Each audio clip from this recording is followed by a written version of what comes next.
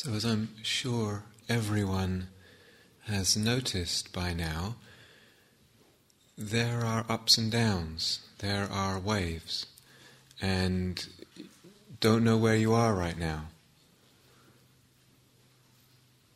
You may be on a high, you may be on a low, you may be on a in-between.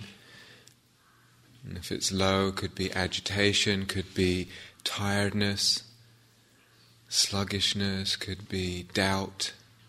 So we get this, we get waves, absolutely, and we need to actually expect the waves. There's no question about it. It's part of the practice. As I was saying last night, a big part of it is attitude. And if in our attitude we're actually expecting the waves, we're kind of getting off on the right foot. If we feel insulted or inadequate because, the wave goes down into a trough, then we're off on the wrong foot. We're kind of starting by shooting ourselves in the foot. So attitude is so important, so important. It's really, really half the battle, like I said last night. How important it can be, how useful it can be, as I've done sometimes in here, starting the meditation, really realizing this is for my own good. This is why I do this. There's no other reason. There's no other reason than I'm taking care of myself and connecting with that gesture of care, of well-wishing. It's why I practice. It's why we practice. And also for the benefit of others. And really connecting with that, setting a tone of attitude, a climate of attitude, really, really helpful. And again, as I said last night, even when we're in the trough of the wave, even when things don't seem to be going that well, when we're struggling, just to realize this is still a really good use of our time. In I don't know how long I've been meditating, 24, 23 years, whatever. I've never felt that meditation, even when it was really difficult, and even just for a little bit of time, was a waste of time. There's always more to the picture that we're developing, and sometimes we can ignore that. What else is being nurtured even as we feel we're struggling? What else is being nurtured? It's huge. It's a much bigger picture. So, also to do with attitude, can we incline the mind, as I said in the opening talk, towards appreciation? This is actually not a small thing. People have been remarking on this in groups. It's actually something very, very fundamental. It sounds a bit like, that's a bit of, superficial cosmetic surgery. But actually something very deep in the mind, inclining towards appreciation. And patience, this word that I introduced on the first night. Patience, really, really important. Can we have a part of the mind that's just a steady observer, learning? What can I learn here when it's difficult? What can I learn when it's going well? What can I learn when it just seems to be plateauing? The teacher who I first learnt this approach from, Tanjef, he was a monk in Thailand for 20-something years. And in his first year there, he spoke fluent Thai, but he said they were going on about this, his teachers, and teaching him this, and it took him 6 months before he even knew what they were talking about. All this business about breath energy and body, and it didn't even make any sense to him. But just patience. And the final piece about attitude, to be contented with what we have. So I'm talking about comfortable feeling, pleasant feeling. However that is, can I just be contented with that and nurture it?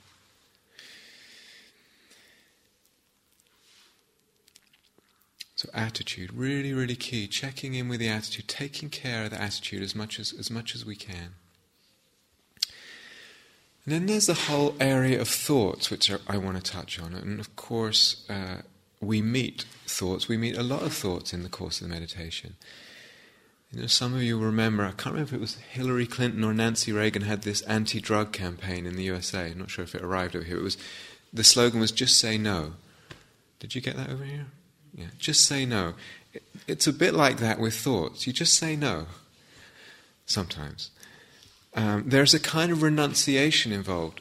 Part of the difficulty with thoughts is that we're actually infatuated with them. We believe, not even consciously, that they're going to provide some satisfaction or some excitement or some interest in an otherwise dreary and dull, day or sitting or whatever it is. So there's an element of renunciation here. And sometimes you're just in the middle of the thought. I actually don't need to get to the end of this thought. I'm not going to be that much happier at the end of the thought than I am in the middle of the thought. Why pursue it? Just say no.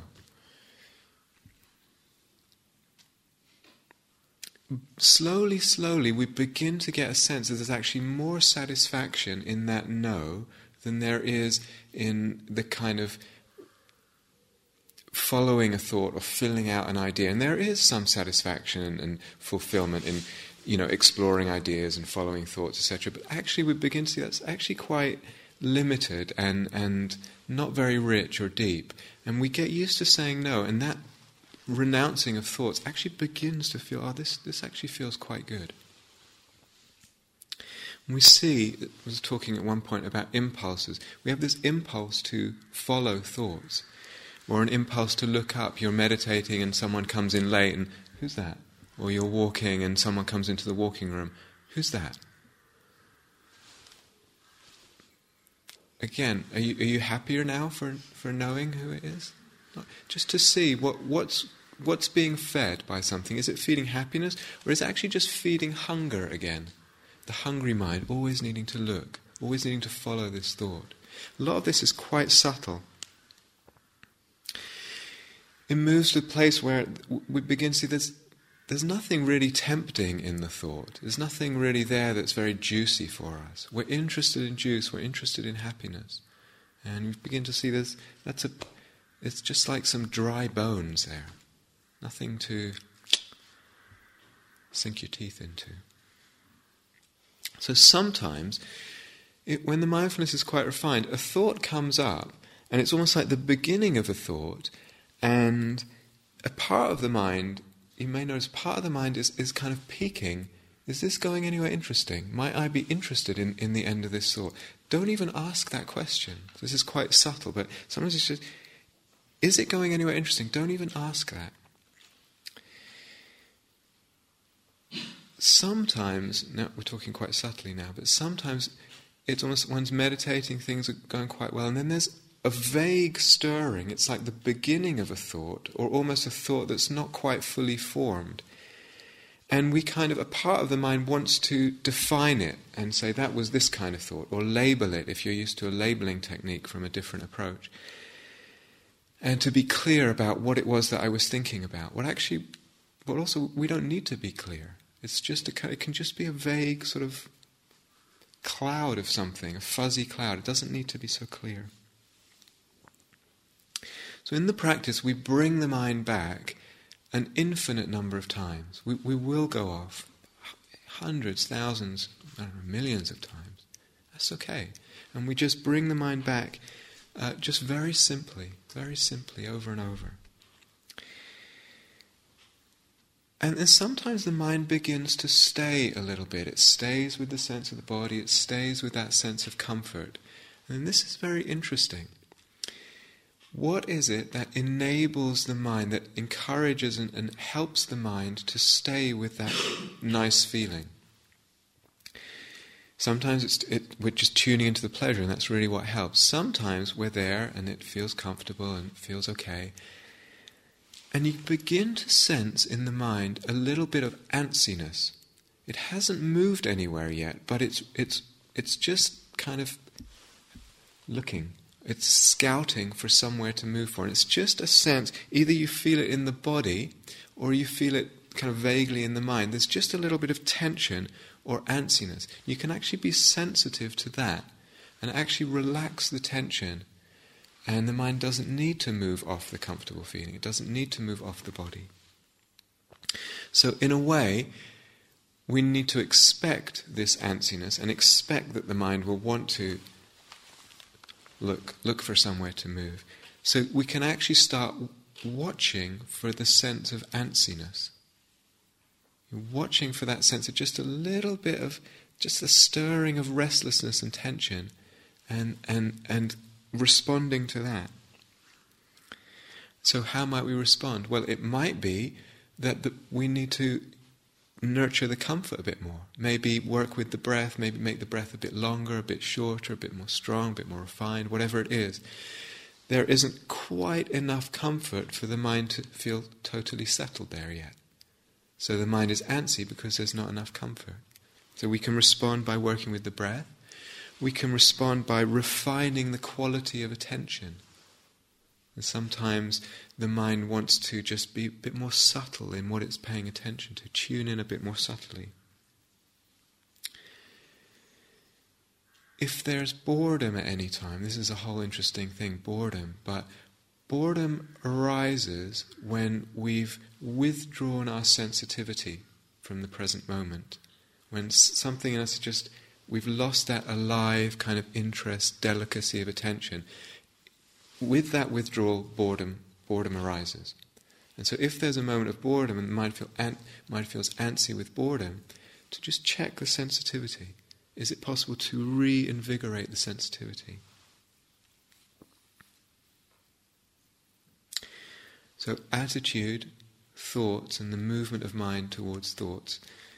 The last thing I want to touch on today is the relationship of the mind in terms of how light or heavy the pressure, the effort is. And I touched on this last night in the talk. So that we're not pushing the mind too hard to concentrate. We're not forcing it to stay with the breath, to stay with the body. And we're also not just letting it float away. There's a real delicacy of art here. And so there can be a very light question in the practice. How heavy right now? How heavy should the attention be?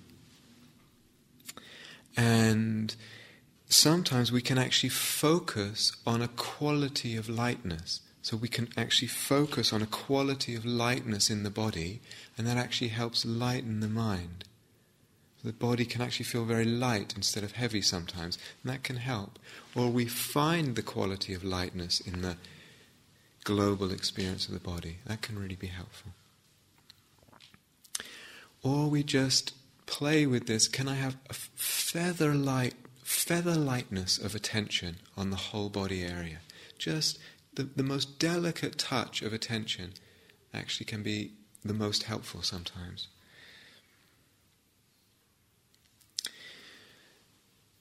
This awareness, often with attention, we're used to thinking of here's the attention and I'm paying attention to something over there, or I'm up here paying attention to the breath and the body down here.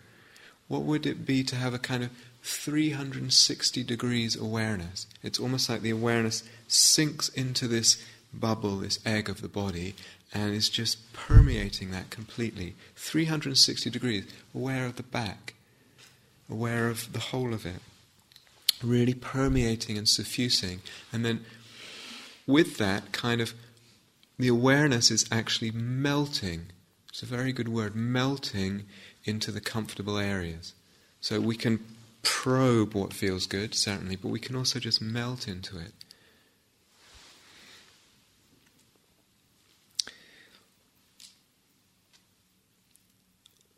Last night I very briefly mentioned in one or two of the groups, it's possible to conceive of the breath energy as being all around the body, all around, so that the body is kind of surrounded by this breath energy, or this bubble of the body is surrounded by breath energy. And in a way what you're doing is you're opening the body, the sense of the body, to being in this breath energy. Or a sense of receiving it with the whole body. All the pores are receiving this breath energy. It's going in and out everywhere in the body. And you can melt the body into it. You can melt the body 360 degrees around into this breath energy that surrounds the body. Or you could melt that breath energy into the body. But melting is a very, very useful thing to play with. And I think I already said, the breath is all around, can be all around, and the sense of comfort, the sense of fullness is being bathed by that. We're bathing it by that. We're nourishing that sense of fullness and the whole body sense by the in and out breath. You're just every time the breath goes in and out, it's like bathing and nourishing that whole body sense.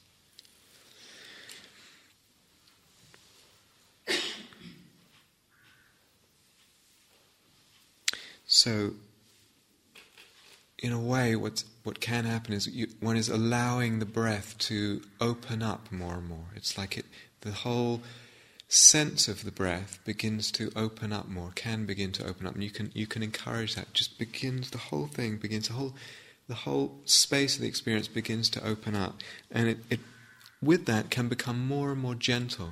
It's possible it can become more and more gentle, more and more sort of porous. This is the body, this is the breath, this is where I end. All that can begin to sort of become more porous. And it's almost as if the awareness can seep into the breath and into the body.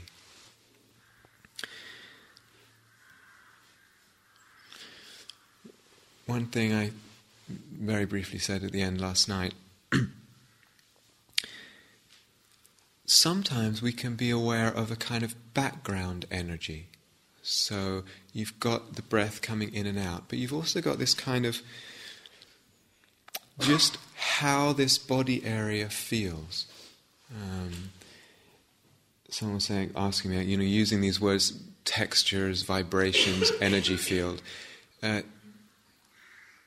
How does this bubble, how does this egg, how does it feel? It has a certain quality, just putting the attention in that whole space. How does it feel? And begin to get a sense of, well, it feels a certain way, that global sense, it feels a certain way. And sometimes the totality of that begins to feel a little bit pleasant. And that's the breath energy. And sometimes it feels a bit constricted. And that's also the breath energy. It's constricted breath energy or pleasant breath energy. But it's a more subtle level of breath energy than the kind of in and out. So sometimes you might be aware of that too. And then that can actually be very helpful, tuning into that level of experience. And in a way, the in and out breath then is just one part of the total breath energy experience. It's more subtle, but it can be really, really useful to tune into that. For instance, you breathe in, you breathe out, and there's a pause before the next in-breath. Just checking, how does the body feel there? There's not actually, the next in-breath hasn't started, but what's the tone in this space? How does that space feel, the space of the body? That's the sense of this more subtle body sense or subtle breath sense. Sometimes the breath energy and the body energy feel like two distinct things. At other times they're kind of melted in that more subtle sense.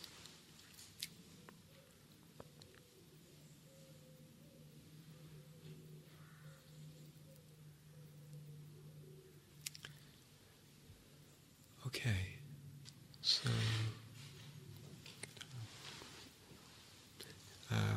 let's do a sitting now.